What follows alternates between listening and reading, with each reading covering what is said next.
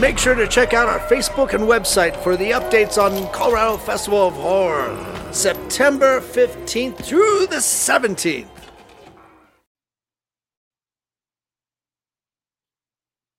Ooh, man. We're live with another Live and Undead. How tantalizing!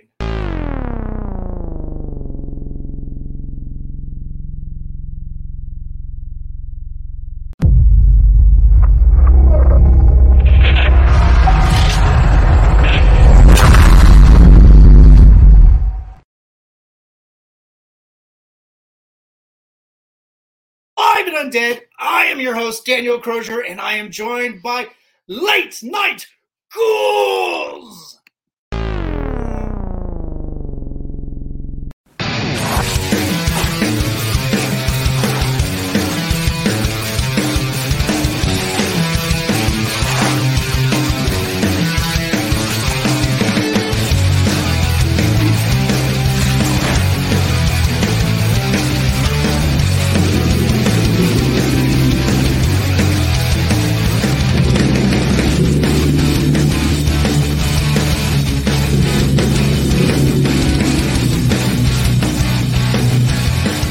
Something on my face.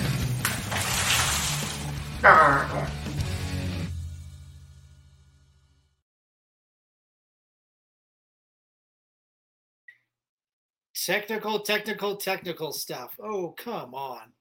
Let's add the ladies into the stream. There they are. Hello! Hi. Kim and Liz, how are you? Awesome. We're doing okay. Awesome. So, Kim, you go by the moniker Crazy Sexy Ghoul. And Liz, you are Pretty Hate Machine. My gosh. It sounds like you're your own, stage names for amazing bands. I love it. We missed that boat. Oh, yeah. Oh, no. Just, there's never, any time, that is the wrong time. Yeah, right now, just hop in there, make some music. I'm telling you. Ladies, thanks for being so generous with your time, coming on the show. You have an amazing podcast, Late Night Ghouls. Can you tell us a little bit about that, about yourselves and how the two of you teamed up for this amazing venture? Well, I do always think it's funny that we met online and both of our usernames are references to 90s albums that were amazing. So I think it was Kismet because it was, we love 90s music and horror. Do you want to be best friends? Yeah, here you go. Yeah.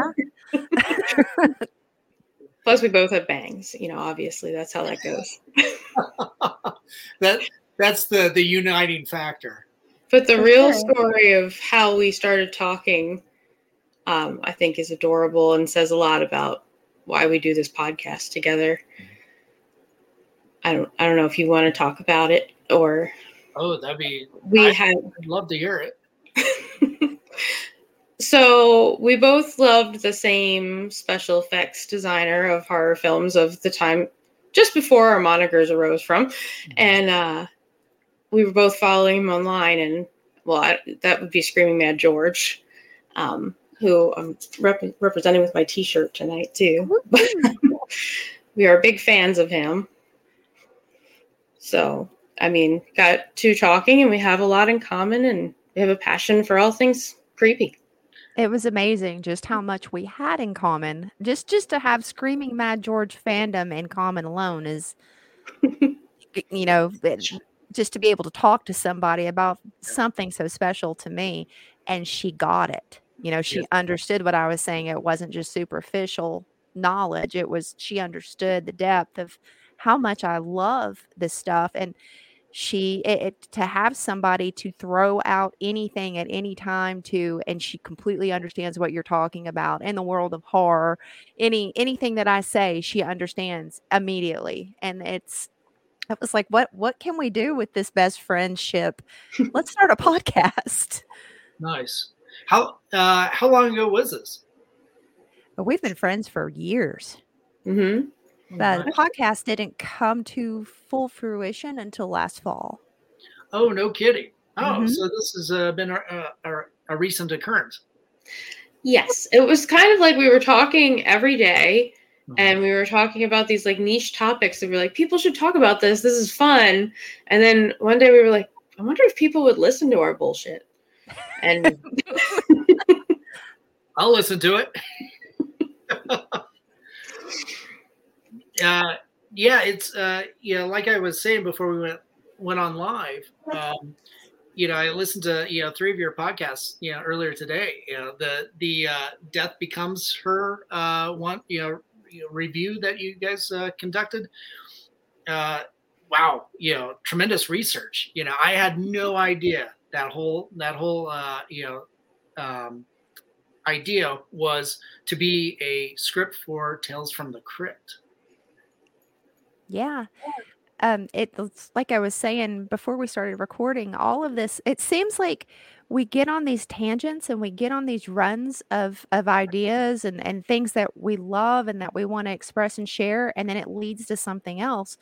And that got us deep into our love of Tales from the Crypt. Zemeckis in general, but Tales from the Crypt especially. And then we're bouncing stuff back and forth off of each other, and then we get to do all of these things for Chattanooga Film Fest, and they ask us to do a live script reading of the never made Tales from the Crypt film, Dead Easy, and with the producers, Al Katz and Bill Adler, and they're in this with us, and we're like, wow, like all of this stuff just always seems to add up to something bigger and better. So I Cool. think we're creating something big.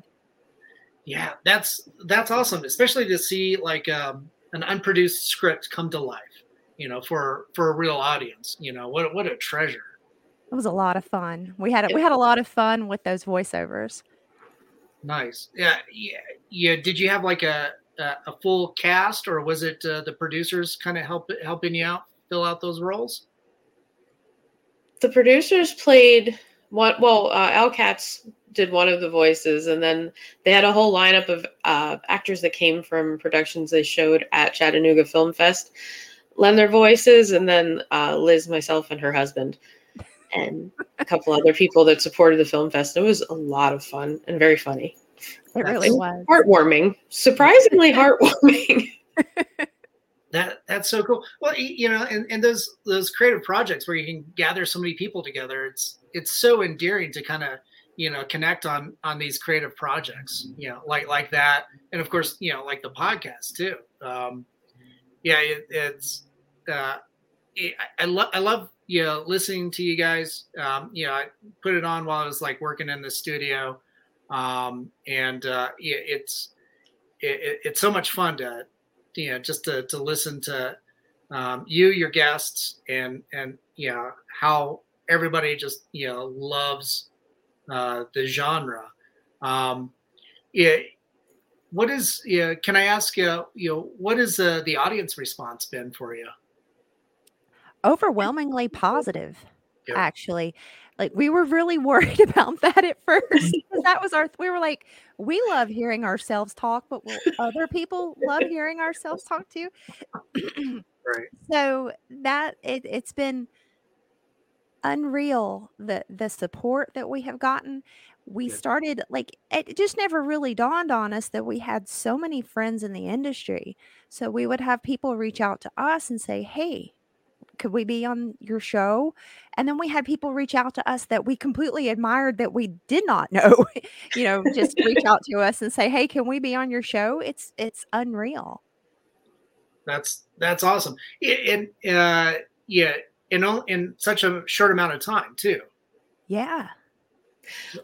Well, I think what was cool was that we built up the like friendships and stuff that we had online with other people too so much over the years that we had a built-in audience, because we're both really into, like, what's cooler than meeting other people that are like-minded online and actually having people that you talk to and understand you. So by the time we actually did the show, we'd already built such like a community of people to like talk to, and that got excited for us. Nice. The support we got was awesome. That's so cool. and you guys are on different time zones. Mhm. So do you always meet up at like horror conventions and film festivals? Is that usually when you see each other in person? We've only seen each other in person one time in our What? entire year, in the We years of friendship, one we time. just met last week in person for the first time. And it was What? like we didn't skip a beat. Like, it I was know. just like we had always been around each other. It was Oh, not weird or anything at all. It's just like we were supposed to be there. And we stayed that's in one hotel room together with her husband. And it was like not weird. I just felt like I had roommates It's just that I family. knew. Yeah. wow. I wouldn't have expected that. In the podcast, you guys seem to be very supportive of each other, and yeah, I guess that's just the power of the internet. Being able Yeah. For to sure. bring meaningful connections together, and man, that's amazing. so so you've only met once, and it was last week. That's Yep. hilarious. Oh my god! Please tell me that you guys watched a lot of movies together in that short period of time. Well, we were at Well, the film festival, so we were hosting movies together and Okay. introducing and doing Q&As with filmmakers and actors together. We did watch some Tim Robinson, I Think You Should Leave together. We were able to share some of that. That was great. I'd never seen it. I in my mind, everything that happened in that show was something that Liz said to me. So I finally got to see what it was. It's now part of my permanent lexicon. So Nice. Oh, that's so cool. Yeah. My girlfriend and I, we watched part of the first season, like, a couple years ago when it first came out. Didn't think anything of it. And then we revisited like 2 weeks ago when the third season dropped, and we can't get enough of it now. It's now, I think it's kind of seasoned enough. It's aged well, mhm. in only a few short years. That now we can't live without it. I can't It's now either. We can't. Like, it's just part of this household. So it's spilled onto her. And now she knows why. Now she's like, "Oh, it's not just things you say all the time. This is an actual show." Yeah, Yeah. she would tell me it was a show, and I'm like, sure it is. It's not just some random stuff. Oh my god. There's that. I don't know if you caught it, but there's that skit where Tim gets made up in some really bad full body latex bodysuit, and then goes into the mall. And it's Carl supposed Havoc. to, Yeah. yeah, Carl Havoc. That's right. And then as soon as that thing comes on, it's just we're on the floor just dying of laughter. And it's Just, no matter how many times you've seen it. yep. It's that funny every time you watch it. Carl has me like, I don't even want to be here. Like, just Yeah. I just lose it. That is the line. Oh my gosh. Yeah. We just lose it. And we're just like, oh my God, we can't watch this anymore unless we're near the toilet. I think we're going to lose all bodily function. We can't figure it out. It just, the kickoff with that line just kind of tickles us in such a uncomfortable, hilarious way, but man, that show is just absolutely amazing. I love it. Do you ever sit there, well, we talked a little bit about like Death Becomes Her, and one of my favorite genres when it comes to horror is the horror comedy. For sure. Is there anything else that doesn't necessarily get defined as horror, because Death Becomes Her, it's one of those that I think was considered a comedy first, and had horror elements later. Is there any other films out there that you would recommend needs to be reevaluated in such a way? There's a ton, actually. Like, horror comedy is such a broad spectrum. Like, you could even put splatter films like Brain Dead. You could put that into horror comedy. My favorite horror film of all time is Evil Dead 2, and I definitely consider that a horror comedy. Yes. But things that are on, like, Death Becomes Her has such a unique And now we know it's just it's one long Tales from the Crypt episode. It has such a unique tone to when it. you said splatter films, I thought you were going to say Splash. The ultimate horror comedy. That's kind of a horror comedy. We need to make that into a horror comedy, like where Madison just eats everybody. That'd be awesome. Ooh, yeah. It'd be more accurate with some mermaid tales, For sure. But yeah, at the same time too, like one of the ideas I keep thinking about is like when you're watching a movie is, especially like for somebody like Madison in Splash, is she's that literal fish out of water going through this city. I mean, and how horrifying is that? It's like, yeah, it's funny because she's a fish out of water. It's like, but she's in a whole new world, and these people are taking advantage of her left and right. I would argue even Tom Hanks's character, is to some degree. Yeah, it's like there's elements there that I think could be further examined and discussed. But yeah, I would love to see a flesh-eating mermaid just go through New York and just rip. You've seen The Lure. Now see Splash 2. Yeah, Splash 2. We need to make that. So we write films out in our, like, we'll talk it out. We've written a Hellraiser sequel that is a sequel in line with Breakin' 2. How did we do that? How did we go from Turbo and Ozone? What was it? They were restoring an old warehouse to make their new dance studio, and they find a lament configuration in the wall. Like, this is stuff that we talk about all the time, and we write these films. I don't know how or like how our brains mesh so well, but they do. Yeah. Oh wow, that sounds amazing. Just taking an offbeat premise and figuring out how it looks in. So when you say write these scripts, you talk these out. Are you actually putting pen to paper or typing away? Some of them we do. I write everything down, so I start and I'm on planes all the time, so sometimes I'm just like, that was a really good idea. Yeah. Oh my gosh, I want to hear these pitches. These sound great. Why isn't Hollywood calling you guys? Exactly. I don't know. Somebody needs to be. Yeah. Somebody needs to hire us for their new Soska Sisters. Soska Sisters, but creepier. I was thinking though, I'm still thinking about horror comedies. Do we consider Nothing But Trouble? Yes. Horror comedy? Do we consider The Burbs? I was about to say, when he brought up Tom Hanks, I was like, The Burbs is the example. Right. Those were the two things that popped in my head for you. And I was like, I wonder if she would consider those horror. See what I mean? Yeah. She gets it. Yeah.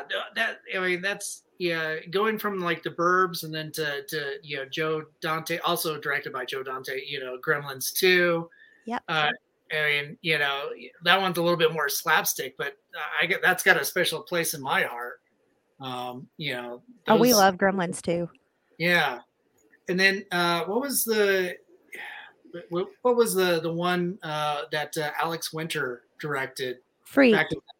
Freak. Yeah, Freak. Yeah, that's one that of that era I still haven't seen, and I keep seeing stills, and the trailers always haunting me and stuff. It's so good. Is it? It is so good, and that is also Screaming Mad George's effects. That's one of the films that brought us together. Ooh, no kidding. Yeah. Have you ever reviewed that film for your podcast? No, but I'm writing that down right now because that actually needs to go on our roster. See, I love these discussions because it gets the creative juices going, and we're now kind of seeing a little bit of how you guys kind of develop ideas and stuff, and hearing a little bit about that. With the pitches too, do you ever take an episode and just kind of read like one of your ideas or concepts? No, but I bet we could. Maybe we should look into doing Maybe that. we should, or maybe we shouldn't, because we might like get a knock on our door and a involuntary stay to a mental ward. Well, I think all you would get is a cease and desist. So it's like, well, you elevated that to top shelf real quick. Man, that would be awesome. Scott just chimed in, and I think he really likes the mermaid idea. Tom eats mermaid. Oh, Tom. No, I don't know. I kind of like the idea of Madison eating Tom. Me too. Tom eating the mermaid makes it a lot more like hostile type. Like we don't want to go on that territory. Yeah, I don't. I mean, somebody could, but I don't think that would be us. Yeah. I guess Eli Roth needs a new hit. So really, here you go, Eli. Here you go, buddy. Yeah, there's one for you. In the last 20 years, I remember when like the American torture porn movies, Hostel, Saw was coming out. For me that was some rough stuff, but as a result, that was my entry point to like some of the Japanese like Takashi Miike films.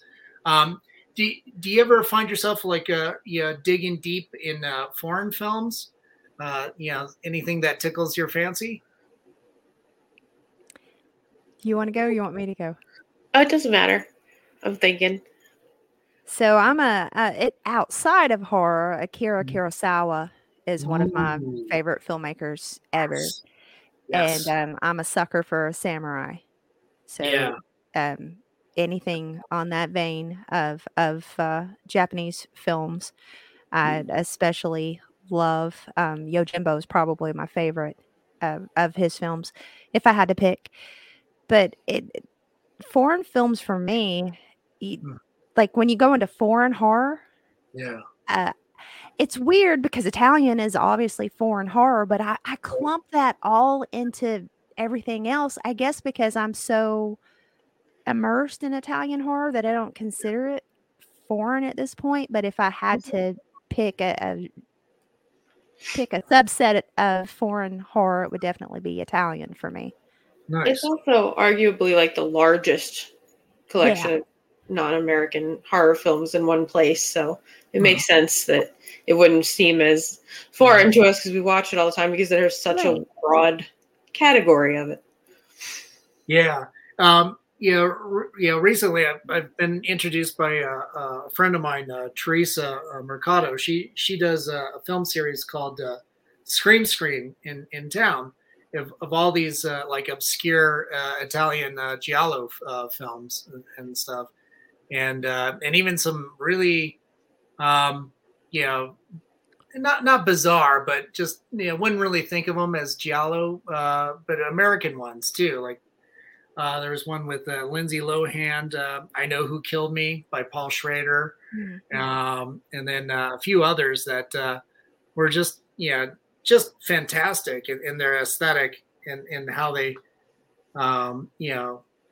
convey these whodunits and stuff. And so when it comes to Italian horror movies, mostly what I knew was like the actual supernatural stuff, in terms of like zombie films and was it Dario Argento movies as well.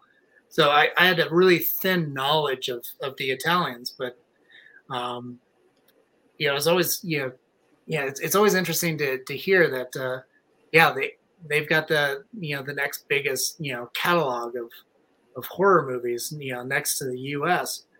And I always thought it was like more Asian to be that, but yeah, thinking on that, Italian's kind of the way to go, wouldn't it? It's definitely is with me. Yeah. I was obsessed with once I realized what Lucio Fulci was when I was a teenager, thanks to Rob Zombie, thanks to a concert where I saw a scene from Zombie, and I had to ask people at the video store, what was this that I saw? Yeah. And I was able to dig deeper that way. That's like I went through probably like 10 years of nothing but searching out Italian horror films.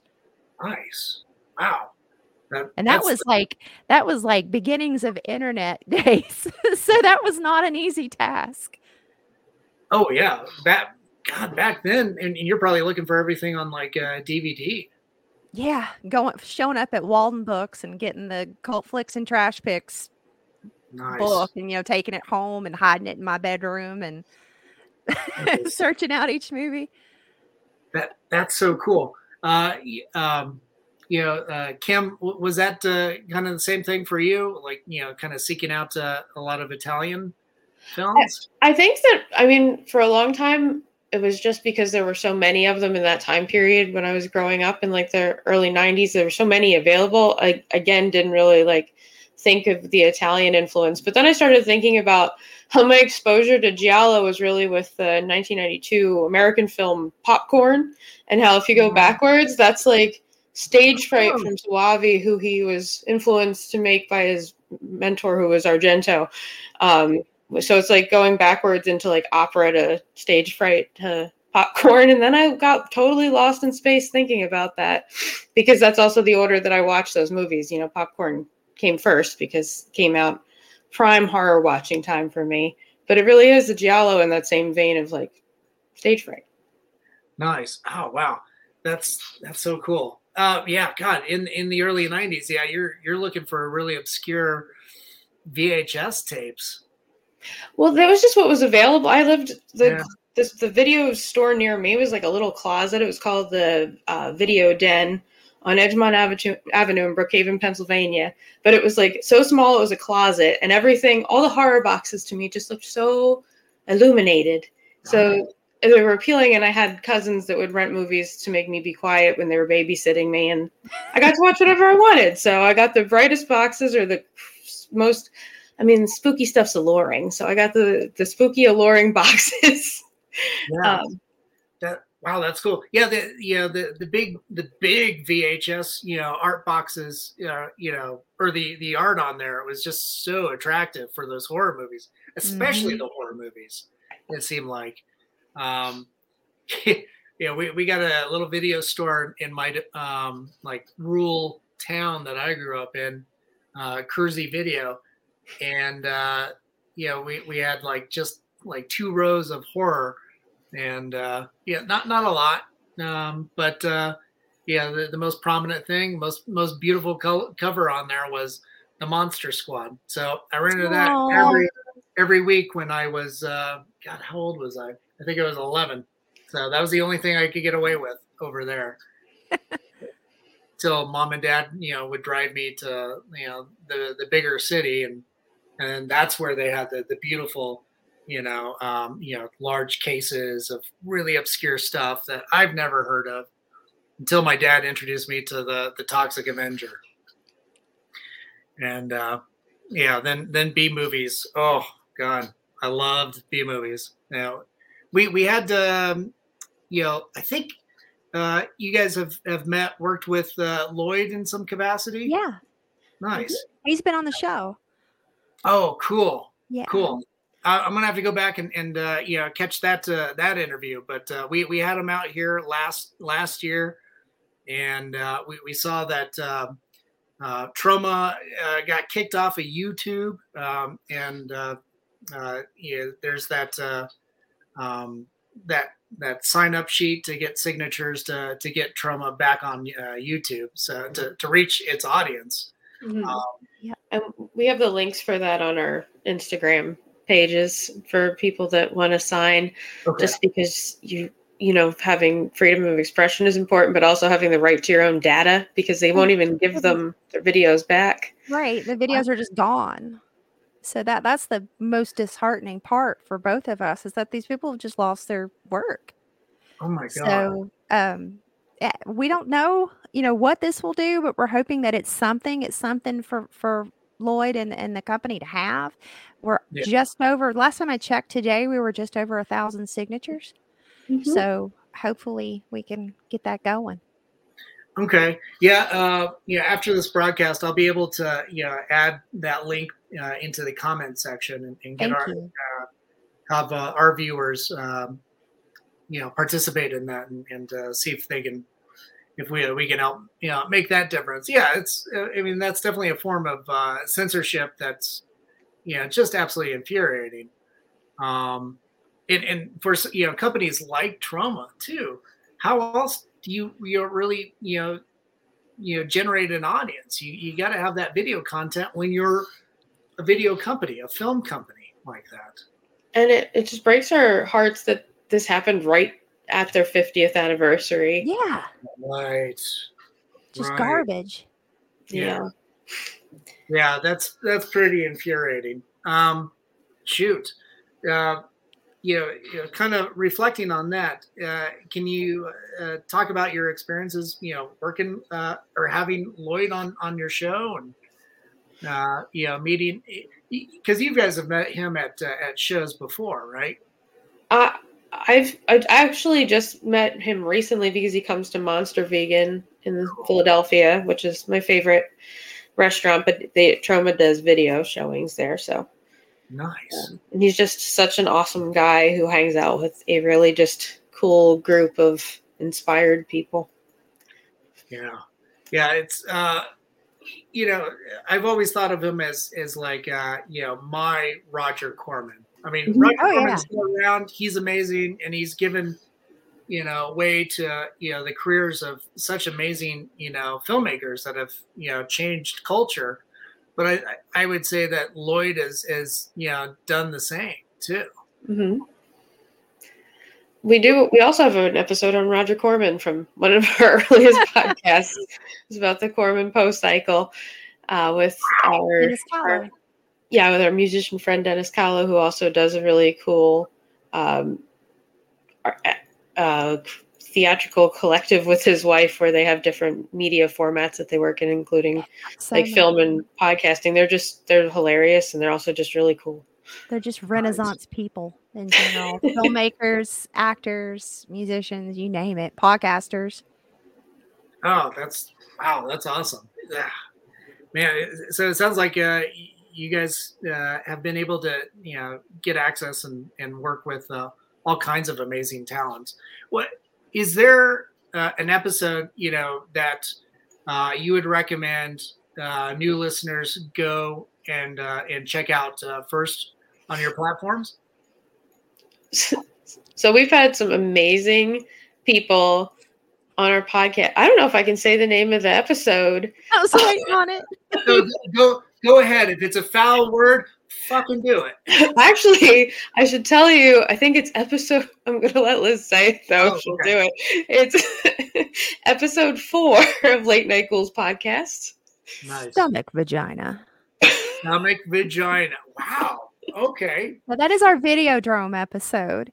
And I don't know why. And that was just the beginnings of things and us just fooling around. And we've gotten such feedback on that one episode alone. So that might be a good gateway episode for people that are not accustomed to hearing us speak, just to get a little taste of how we are. Nice. God, I love Cronenberg, so I will have to also go back and check out that episode. I mean, it's such an interesting, to talk about Cronenberg. It's always nuanced. There's always amazing subtext going on, with any of his works. Oh, for sure. Mm-hmm. Everything is a blend of sci-fi, body horror, and dystopian, and just everything going on at one time. He's one of my top 3, I would say, favorite filmmakers, and one of the other things that brought us together. So, wow, that's cool. Can you tell us about some of the next episodes you might have in store? What do we have to look forward to Late Night Ghouls? I don't know if we can give away our secrets. Okay. I mean, we have a surplus. We have so many ideas that we actually can't get time to do them all. We should start just marketing those. Like, you have a podcast? We don't feel like doing this one. You can have this. You can have it. We'll write it for you. We have one out Friday. Cool. That's going to be really, really good and trauma related, and Mahoning Drive-In affiliated as well. They're about to have the Trauma Fest there, not this weekend, but next. So with a guest from Mahoning that also plays Toxie. His name is JT. He's awesome.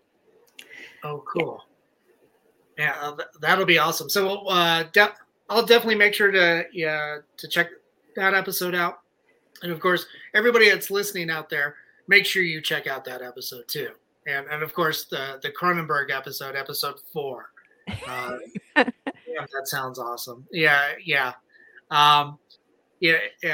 And of course, I can't wait for you guys to pitch your mermaid film. I feel like we've shopped that around pretty good tonight.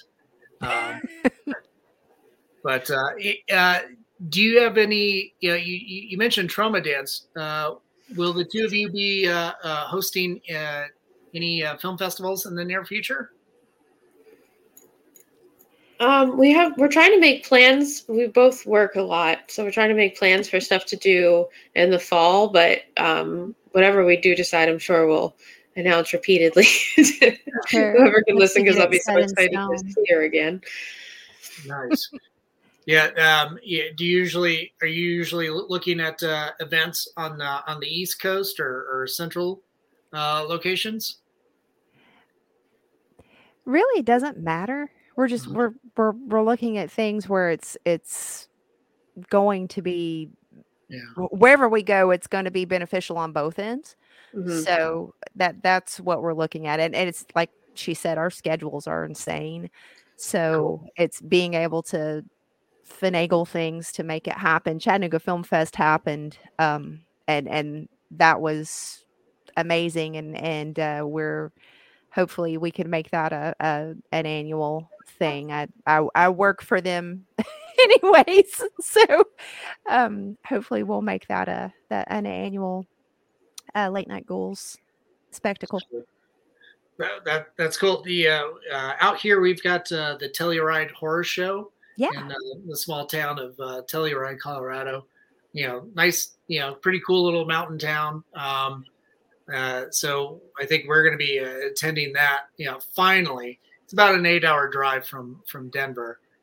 So that becomes a little bit of a trip, but that's definitely one that I'd recommend looking into for out here.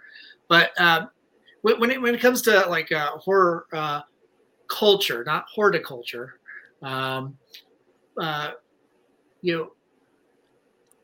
what has been your experience with like horror conventions and the like? Have you found them to be pretty endearing, I should say, with attendees, or is it kind of a mixed bag? We just did an episode with the filmmakers of the film Once and Future Smash, and it's their capture of con culture on that film is pretty perfect. Nice. And it's just I live with a con culture person. Like nice. It is very endearing because it's exciting. You get to go, you get to meet people, you get to see. Not only do you get to meet your idols, basically, and talk to them, have things signed, have your memorabilia signed. You're seeing people that in the horror community online too. People you've probably never met in real life, or that you maybe only get to meet in real life at those cons. So that it's a family type atmosphere, and I love that. Yeah, it's Kim. Has your experience been the same? I don't know if you attend too often. Well, it's also what she was saying about seeing people in person, but I usually require at least a 1-year buffer before I can have somebody randomly walk up to me online and tell me, I know you from the internet. So the element of surprise got me a few times. You start making a contract. This is a 1-year clause.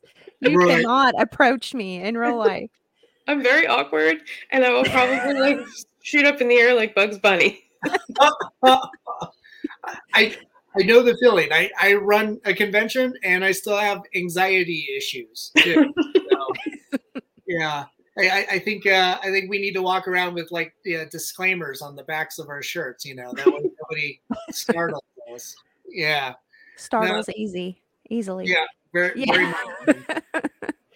Maybe like a little cutout, cardboard cutout of a thought bubble. It's like, we'll startle easy, please do not approach. I feel like being a horror addict exposed me to an early age of being scared by myself, and I fervorized myself to it. And then being scared in public because you're startled is like a totally different thing, and I'm just not ready for that. Right. I can watch whatever movie I want all day long, but being scared in public, I'm just going to bolt. It's a whole nother ball game. No, I totally understand that.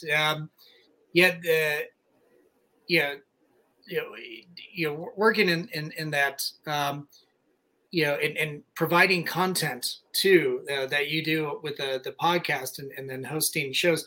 Is there something like at screenings and at horror conventions that you would love to see that nobody's really doing?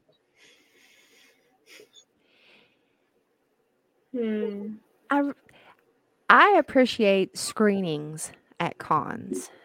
Cinema Wasteland will do a really great job of putting together screenings and events where you can I haven't been in so long, but one that they did in particular that stands out to me is when they screened Romero's Martin. Right. And it was amazing, and they had Tom Savini in attendance and members that were still alive of the cast, and were able to really talk through things that, like, for me and horror fans, that's what I want as a horror fan. Is I want to learn more, and I want to know what happened, and I want to know goofy stories from working on the set, stuff like that. Yeah. And that's a lot of fun to me. I'm not so much I am a collector, but I'm not so much a collector. I like to go and look at artwork. Mm-hmm. So that I do appreciate is other people's artwork. But like going in and buying trinkets and stuff like that, I don't want to say I can do without. I appreciate it and I will find things, but I like being immersed in film. So when I go to cons, I want to be immersed in something with film. Yeah, we get a lot of compliments, like what you said about knowing some of the backstory to everything. But I feel like like how people read tabloids, we just sit around and read like horror backstories for fun, and just like that ability to like it's like looking for that encyclopedia you should have had in the secret bookcase. Like that's the encyclopedia set I wanted, and I just have to go all over the internet looking for it and then tell someone about it. So someone she and I were the kids that were watching the Gorgon back interviews on the videos, and we were watching the full moon featurettes. Like, we were the ones that wanted that on the VHS and the film. So like I want to learn, I want to know more, and I would appreciate that so much more in cons. Although, it's not, I have to remember it's not about me. And there are people that, like I said, I live with one that love trinkets and things and want to go and buy things, and that's great too. Commerce is a great thing, especially for small businesses. Yeah, very much so. No, that's awesome. Kim, Liz, thanks very much for being so generous with your time. Yeah, our time's just about up. Is there something that we haven't touched up on that you would like to comment on? No, I think I'm good. We've got a new episode coming out Friday. So just look for us on all major streaming services and Buzzsprout. That's our base. Nice. Yeah. So for everybody that's tuning in right now, we've got the Buzzsprout link that's streaming down below. Make sure to get a screenshot of that and head over there and just dive right into to Late Night Ghouls podcast. It's very enriching. It's it's incredibly endearing. You guys do such an amazing job, and you do so much amazing research. So me as a fan, thank you so much for coming on the show, and of course. You. I can't wait to hear your original stories and your original film pitches too. So let us know when you do that, those episodes. Well, we are proof that if you want to start a podcast with your best friend and you think nobody will listen, we're proof that someone will. So we're also, you. That's the big thing. We're proof of when you do something and you think nobody's going to listen to this. They are going to listen to this. Watch what you say. That's right. Don't say stomach vagina. Stomach vagina. Yeah. Oh, that's awesome. What a great visual. Well, don't say a stomach vagina because we're going to copyright it. That's why. It's our favorite thing to say. Very, very good. I can't wait for that short story. Jason just chimed in. Word. I've got 3 or 5 movies to go check out now. Sweet. Awesome. Nice. Thanks, Jason. Again, it's been a privilege, having you come on and being able to chat with you and learn all the cool things that you guys are doing and how you're connecting the horror community as well. I think it's absolutely awesome. And everybody that's tuning in tonight should go and check out Late Night Ghouls on all your podcast platforms. And again, thanks for being so generous with your time. Ladies, stick around for a few minutes while we sign off. But again, I want to say thanks to our audience for tuning in. And of course, our sponsors, to Mutiny Information Cafe. If you're going to start a revolution, make sure you're caffeinated. And of course, to Hellfire Entertainment, thanks for rebroadcasting us on your social media. Groovy TV, and of course, Alien Donut Films and Angela Joseph Productions, to Bill and Angela, respectively. Thanks for all your support. And my producers that put up with me, Lily Fisher, Amanda Armstrong, Stefan Santa Cruz. Thanks so much, guys. And to everybody out there, hey, be good, be kind, help each other out during tough times, and stay spooky, my friends. Till next time.